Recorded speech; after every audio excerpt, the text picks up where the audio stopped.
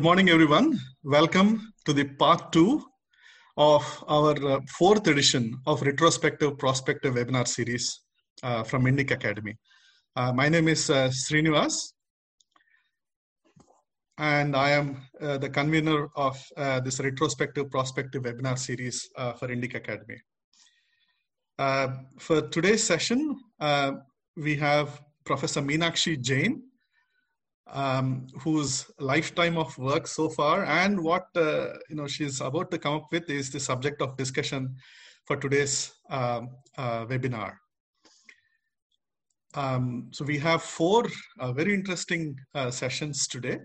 In each session we have a very well-known interlocutor speaking with Professor Meenakshi Jain about a specific area of her work, specifically some of her books. So the first session will be by Shefali Vaidya. The second will be from Abhinav Agarwal. The third would be by Dr. Swadesh Singh. And the fourth session will be by Hariprasad N. After the four sessions, we will have a Q&A session in which all the questions that you would ask in the Q&A module will be answered by Professor Meenakshi Jain. And I will also discuss with her about her upcoming books and also her current research. So let me start off the session today with a short biography of Professor Meenakshi Jain. Professor Meenakshi Jain has been Senior Fellow of the Indian Council of Social Science Research. She was also Fellow of Nehru Memorial Museum and Library. She is former Associate Professor, Gargi College, University of Delhi. She was member of the Governing Council of Indian Council of Historical Research. She is also a member of the Academic Council of Nalanda University. Her areas of research include cultural and religious developments in medieval and early modern India. She was awarded the Padma Shri by the Government of India in 2020 for her contribution in the field of literature and education. Her recent publications include Flight of Deities and Rebirth of Temples, published in 2019, The Battle for Rama, The Case of the Temple at Ayodhya, published in 2017, Sati, Evangelicals, Baptist Missionaries, and the Changing Colonial Discourse, published in 2016, Rama and Ayodhya, published in 2013, The India They Saw, Foreign Accounts of India from the 8th to mid-19th century, published in 3 volumes in 2011, Parallel Pathways, published in 2010. There are several more books by her, and in each session, the speaker will mention the books that the interviewee would be talking about. I will also briefly introduce the interlocutor at the start of each session. Harikiran Garu, would you like to say a few words today about Indic Academy? No, carry on. Let's start. Okay. So let us get started with the first session. I request all the panelists to switch off their videos. I request Professor Meenakshi Jain and Shefali Vaidya to switch on their videos and unmute themselves. Done. Yeah, thank you very much. Hello, Shefali. Hello, Professor Meenakshi Jain. So the first session we have today is on the subject of the India They Saw. This is Shefali Vaidya will talk to Professor Meenakshi Jain about the 3-volume or 4-volume. Professor Meenakshi, is it 4 volumes or 3 volumes? I have both. No, I have compiled 3 volumes. There are 4 volumes. The 4th volume was done by Sandhya Jain. I see. Okay. So Shefali Vaidya would speak to her about this part of Professor Meenakshi Jain's work. Of course, Shefali Vaidya needs no introduction. She's an author, she's a columnist, and she's an activist, and everybody knows her. And I will not spend any further time in giving an introduction to Shefali. Shefali, please get started. I will switch off my video and unmute myself. Thank you so much, Srinivas, for this amazing intro. And it's a matter of great privilege for me to conduct this session, this particular session actually, on these books with Dr. Jain, because travel and the traveler's accounts of India or any of the areas that they've encompassed is something very special for me. And I am actually honored and privileged that Meenakshi ji chose me to conduct this session. So thank you so much, Meenakshi ji. It's a great honor. Thank you, Shefali. I would like to start with, these are monumental works. These are 3 volumes, and they encompass basically, I think, from 8th century to mid 19th century, right? So it's almost 1,200 years of accounts that you have studied and compiled and put together. What I would like to know is, how did you think of this monumental work, and how does this idea come to you, one? And secondly, what are the challenges you faced in getting all this information and putting it together? So actually, I stumbled on this project by accident. Savedya Naipaul, he had gone on a tour of Southeast Asia, and he was really impressed by the amount of Indian influence he saw in that region even today.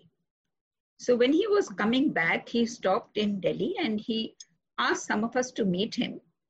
And there he said that, the high place that India occupied in the Committee of Nations in the ancient past seems to have been forgotten by the citizens of India. And he said, it is a crying need that they should remember the way the world saw them. So he said that, as many accounts as you can, please collect them and then compile them. And he said, compile them subject-wise and chronology-wise. Because it's not possible for a single reader to sit through the whole, voluminous information. So they can pick up any subject that they want and go to that. So that, I agreed, not realizing how much work it would entail. Fools rush in where angels fear to tread. That was really true in my case. So when I started this discovery and this journey, I was actually quite overwhelmed by the sheer amount of data. Because the people who wrote on India came from all over the world. And can you imagine, there was even a person who came from Iceland. Wow. So imagine. Wow. So, I just felt that, and the traders who came, they wrote so much. They wrote reports home. So I realized that it's not going to be possible to, put all this together. I'll be just drowned in the material, and so will the reader. So that is why I thought that I have to make a judicious selection, keeping in mind the things that an Indian today would like to know and hear. So that was the basic criteria, but it was a real education for me, because I had really not looked at this dimension of our history with, in great detail. So what I learned was something that was so educative for me for my subsequent research. And just one more point that I would like to make.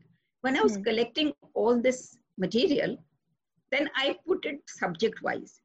And when I was arranging it subject-wise, I at once noticed that there are such few accounts on Sati till the 18th, 19th century. When we are flooded with accounts, and all accounts use the same language, it's what we call plagiarization in today's world.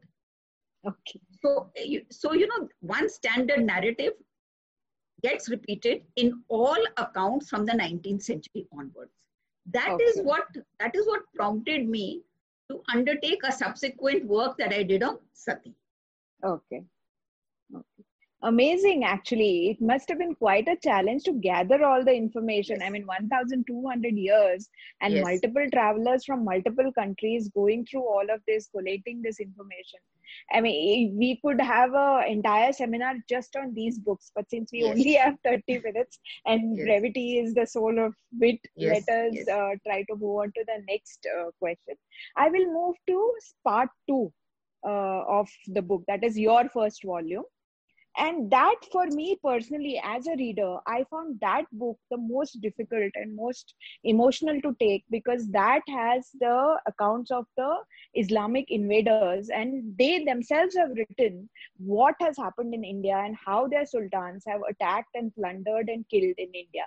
And as a reader, it was very difficult for me to take. So I can imagine, as a writer, to be able to take yourself out of the text and to write that must have been quite a task.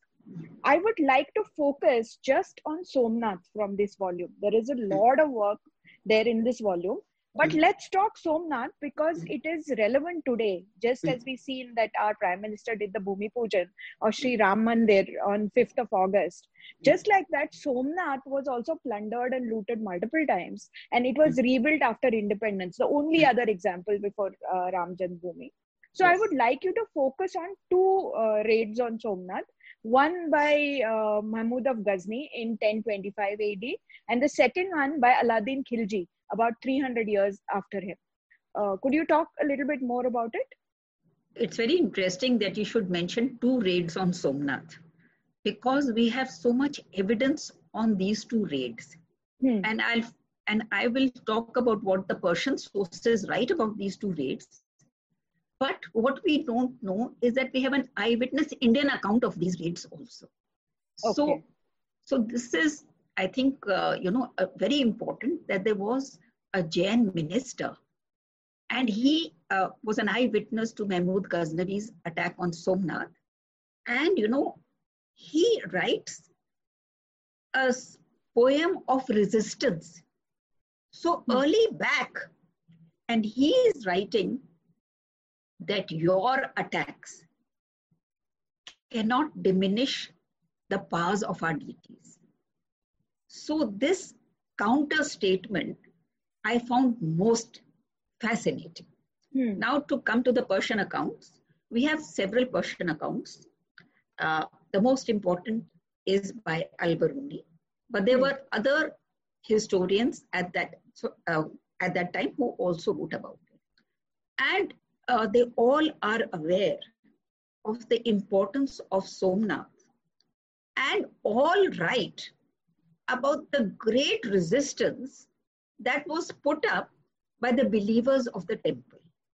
So this is the first account that we have of Persian writers writing in Persian, each one of them noting how fiercely the Hindus fought to defend that temple.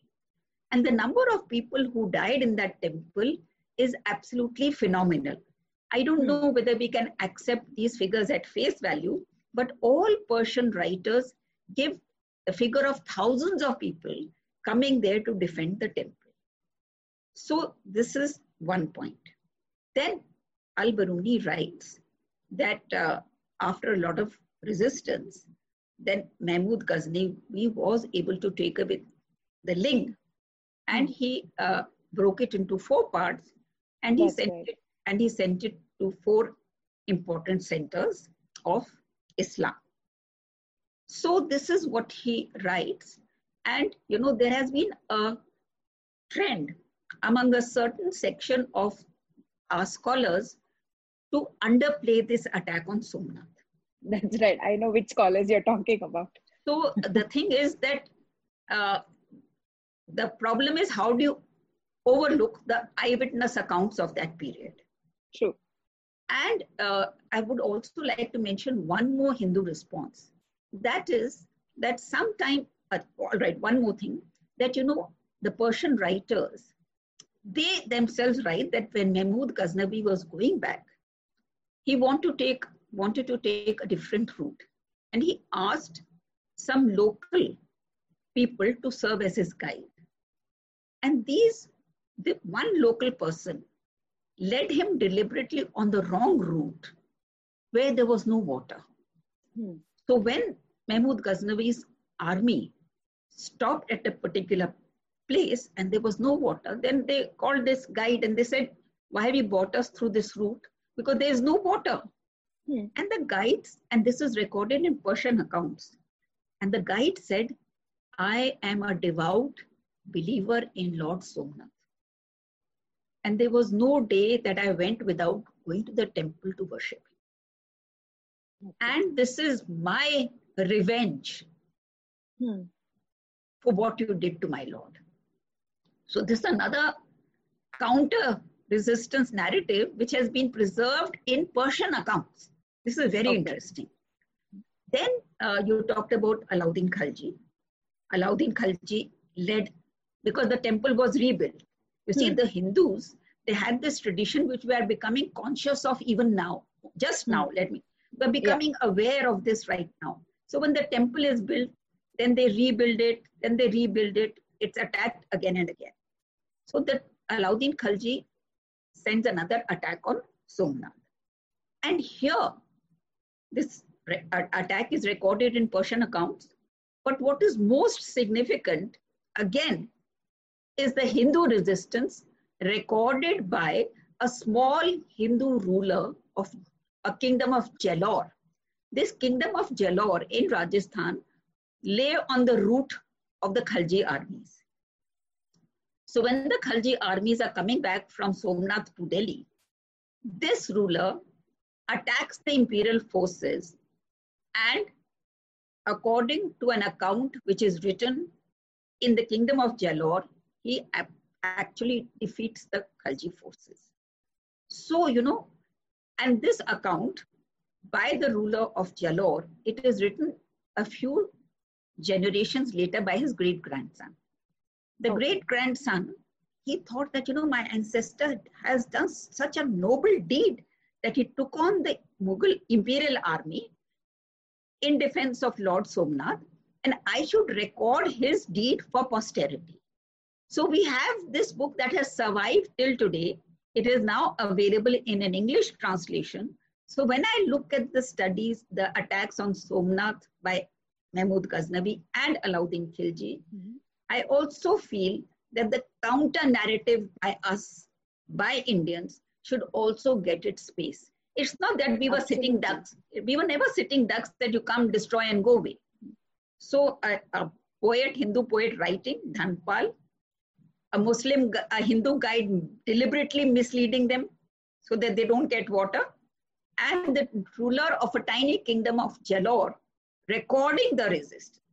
So these are things that should be also emphasized. Absolutely. And the fact that the temple kept on getting rebuilt. Yes. The last destruction of the temple was actually done by Aurangzeb in the 18th century. Yes. So from 1025 AD to 1776 or something, when Aurangzeb destroyed it, the temple was rebuilt so many times because we never let go of our sacred spaces.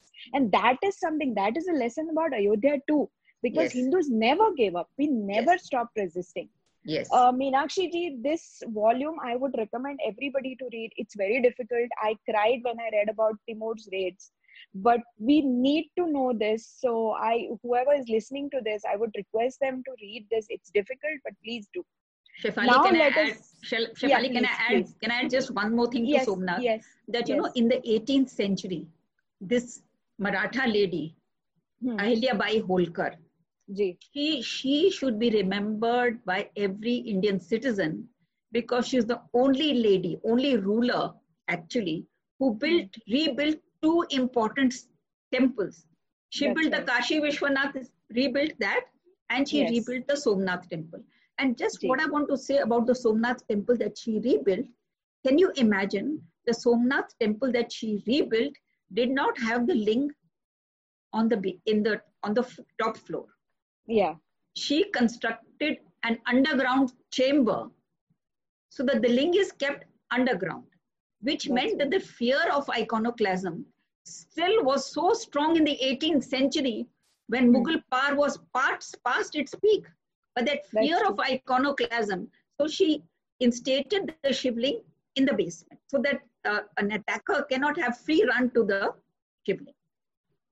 Very true. Now we move to the next volume, that is volume 3. And here let's talk about happier topics. A topic that is very close to my heart. Let's talk about India's contribution to the economy, particularly in the area of textiles. There are some very interesting accounts in this book by Tavernier, by a lot of other European travelers, which talk about the high quality of Indian textiles and how India had a roaring trade with not just between cities in India, but also with other countries in the West. Could you talk a little bit about that? Yes. Before Tavernier has written the most detailed account of Indian textiles. And he has written about the textiles of every region. That's right. He mentions Kalamkari. He mentions Patola. He mentions Assam Moga silk. He mentions indigo and the dyeing of cotton into indigo, the process by which indigo was prepared. So there were people before Tavernier, like some French accounts we have, small accounts, which try to understand the process of putting designs on cloth, embossing designs on cloth. So those are very, very stray accounts that we have because they've not survived. So we just have a para or two. But Tavernier, who was Tavernier? He was a jeweler. Actually, he came from France and he specialized in selling jewels, and he sold jewels to the Mughal emperors also. But he was very interested in Indian crafts, arts, and gems. So he wrote, he has written the most extensive account of because every region was producing its own quality of textiles, and the textiles that were being produced in one region were not being produced in another. So in the 17th century, when he's writing, every region had specialized in a particular form of textiles. And this person who's coming from France actually is able to note the specialization of each region. He talks about Dhaka muslin. So this is an amazing account. But since you mentioned Tavernier, and I said that he was a jeweler, Tavernier has written the most fascinating account of the diamond business in Golconda. Golconda was a center of diamond. It was famous for its diamond mines. And Tavernier, being a jeweler, he spent a lot of time in Golconda, and he was amazed to note how the jewelers, Indian jewelers, started training their children in the trade from the time they were 10. And it presents a very, very interesting account that, they would be given a certain sum of money. And all the children would sit in a line under a tree outside the mines. And, how did they negotiate? They never speak. They don't speak. So from a finger which was inside their dress, they would indicate how much they're bidding. And then the next, so it's absolutely, and then, how much profit should they make?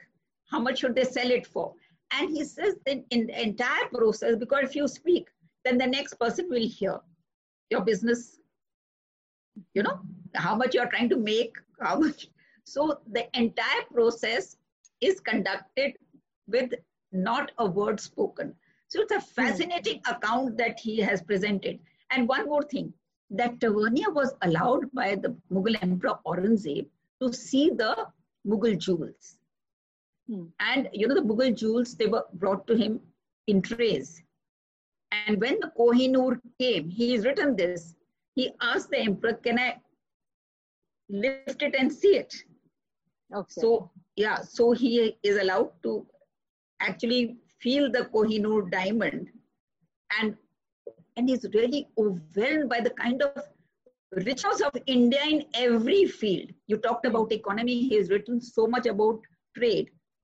He's written so much about textiles, internal trade and external trade.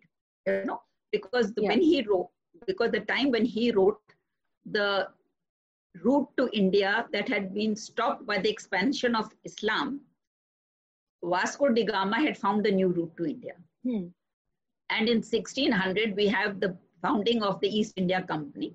And so many European trading companies were formed around that time. So we have, so many trading company representatives coming to India. And all of them, they come because, the exotic products of India, there is such a demand for them. And it's very surprising that unlike today, I don't know whether this situation is true today, but India actually hardly needed anything from there. It was those people who were coming who wanted to take as much as they could out of India and sell it to Europe because there was such a craze for Indian things. So these are fascinating accounts that Tavernier provides us. He's the most beautiful writer. He's written extensively, and he has written as, somebody who's overawed by what he sees over here. Yes. It's an emporium. It's an emporium of goods. Yes. It's a very fascinating account. It's also an account written by somebody who can appreciate beauty. Yes. And it never looks down upon the Indian crafts and tradition. In fact, there's always this sense of awe and wonderment. So I really enjoyed reading that part of this book. Again, there is so much to talk about in this volume alone. But since we only have 30 minutes and there are other books also of yours that need to be discussed, I move to the next volume, which is the final volume, volume 4, which is 18th to 19th century accounts of foreign travelers. In this, we've talked now so far about Islamic invasions and what they did to our temples. We talked a little about our economy and how foreign accounts saw of our economy. In this volume, I would like you to focus on two very important things which have always been used by, people who are against India to make up a narrative against India, which is India's treatment of women and what is India's reaction or the Hindu reaction to conversions, and how did they view their own religion and their own faith in their religion. So in this volume, volume 3, if you could focus on these two subjects, that will give us a good picture. So I will combine both these questions because they're actually interlinked. Now, all the travelers who come till the time of the missionaries, they notice the centrality of the institution of marriage. And they note that adultery is very rare in India. And they note that the family is so important. They note that, young boys, brothers, they save the entire year, whatever they earn, so that on Rakhi, they can buy some small trinket for their sister. So this, human touch, the centrality of the institution of marriage, adultery very rare, the devotion of the married couple to each other, and the devotion of the family to every family member. This is there in all accounts. Now what happens? This narrative begins to change in the 19th century. Now what happens at that time? You see, there was the revolution, French Revolution. And England was also scared that that virus of the revolution should not spread to its country. And they said that the reason for the French Revolution is Voltaire. Because Voltaire has preached irreligion. So we have to counter Voltaire. And how do we counter him? By distributing Bible in thousands and also distributing Bible in the countries where we are in control. Now, so at this time, we have the birth of the evangelical movement. That evangelical movement means converting people in your own country and outside. Now, India was the biggest jewel in the British crown. So obviously, they thought that they should come to India to convert. The East India Company was very clear They said, we have gone to make money. We have not gone to transform that society. And many early Englishmen who were members of the East India Company, they said it's such a highly evolved civilization. We have much to learn from it, and don't come and disrupt social peace over here. So this was the dominant attitude of the East India Company, very favorable to Hindu civilization. I deliberately use the word Hindu civilization because that is what they said. Indian civilization in its most ancient past. That is the words that they use. So why did this attitude change? It changed for a couple of reasons. First of all, there was the Industrial Revolution that happened in England. There was the Scientific Revolution that happened in England. England won finally over Napoleonic France. It won military victories. And in India, in 1818, it finally defeated the most potent threat to its position in India, that was the Marathas. So when the British company defeated the Marathas, and it had won Napoleon, it had won over France, and it had had the Industrial and Scientific Revolution, then the attitude of the company officials also began to change. And they now began to say that if India is so great, then how are we going to justify a presence here? So there was a major change, and they began to rule as strangers. The domination of strangers, it is called. And they set up Haileybury College in 1806. Why did they set up Haileybury College in England?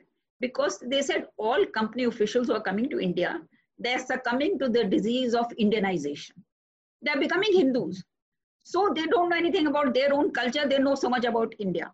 So now we are a dominant power in Europe and in India, and we have to teach them the value that we are superior.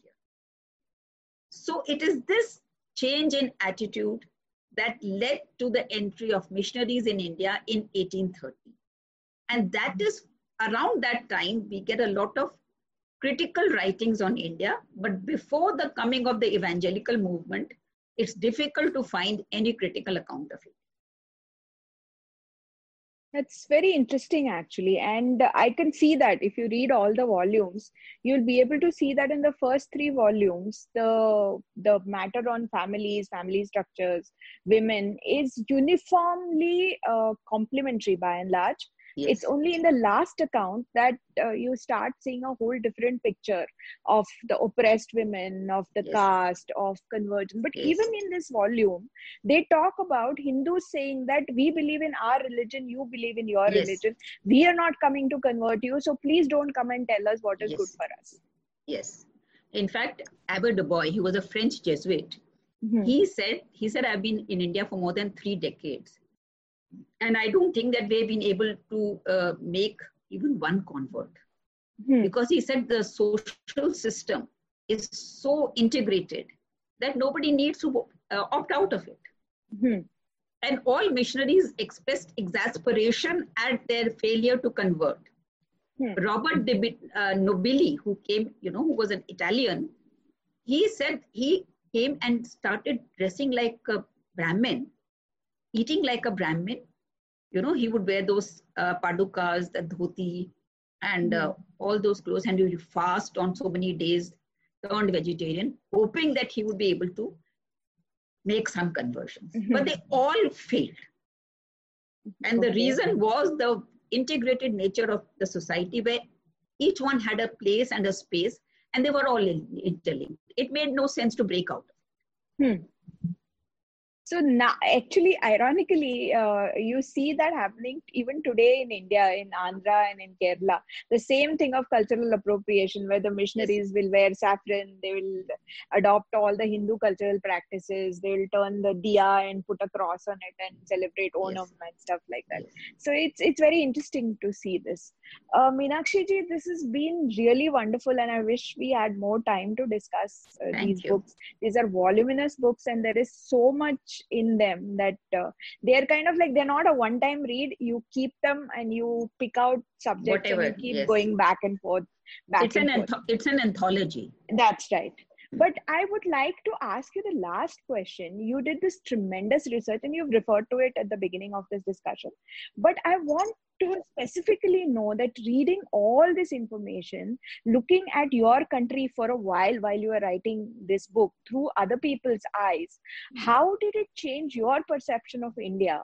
And has that perception of India, whatever knowledge that you gained from other people's point of view, has that enriched you and has that helped you in your journey as a scholar historian? Absolutely. Thank you for asking me this very interesting question. The first thing that struck me was the number of people who took the trouble to come to India, not for economic purposes. This trade and all is a separate thing. I'm not getting into that. But there were so many people who came so early when there was no great means of communication. And that led me to appreciate the space that India had succeeded in creating for itself in the eyes of the world so early on. And you will be surprised to note, or perhaps you know, that the earliest account that we have of a person who could have visited India is the great Greek Pythagoras. We've all heard of Pythagoras' theorem.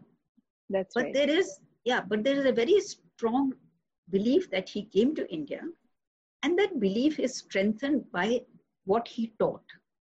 He taught metempsychosis. What is this theory? It is the theory that when a body dies, the soul does not die with that body, it enters another soul. And it is so surprising that in the 6th century BC, that is when he's placed, he should be articulating this viewpoint, which has remained so integral to Indian culture, philosophy, religious thinking down the millennium. And every citizen of this country, even today, is so familiar with this philosophy. So I'm sure Indians went abroad to trade, from the Indus Valley civilization we have. But I have not come across any account of Indians going out of India in search of spiritual knowledge. The Chinese, so many of them came in search of learning Buddhism. Yes. And, we had so many invaders who ruled over Northwest India before the coming of Islam. We had Greeks, we had Persians, we had Shakas, we had Kushans, we had Huns. But each of these rulers, they immersed themselves completely in the spiritual traditions of this country. So this is something that really struck me, that to carve out an identity without any PR work, if I can put it that way, so early on, and to be known. When Alexander came to India, he met a group of people who were called gymnosophists in the Greek accounts. And these gymnosophists were naked philosophers. And those philosophers have remained part of our spiritual landscape till today. That's right. Nagas, naked sadhus, Jain, Munis, so many of them. And and every Greek who came with Alexander has written about his encounter with the gymnosophists. So imagine Pythagoras writing about, the soul not dying with the body, the Greeks with Alexander writing about gymnosophists. So this ability to create an awareness and an awareness about your quest, civilizational quest, so early on, and to create a distinct identity. That has remained.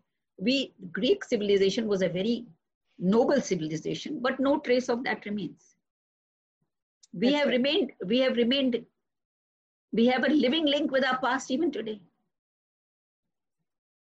Yes.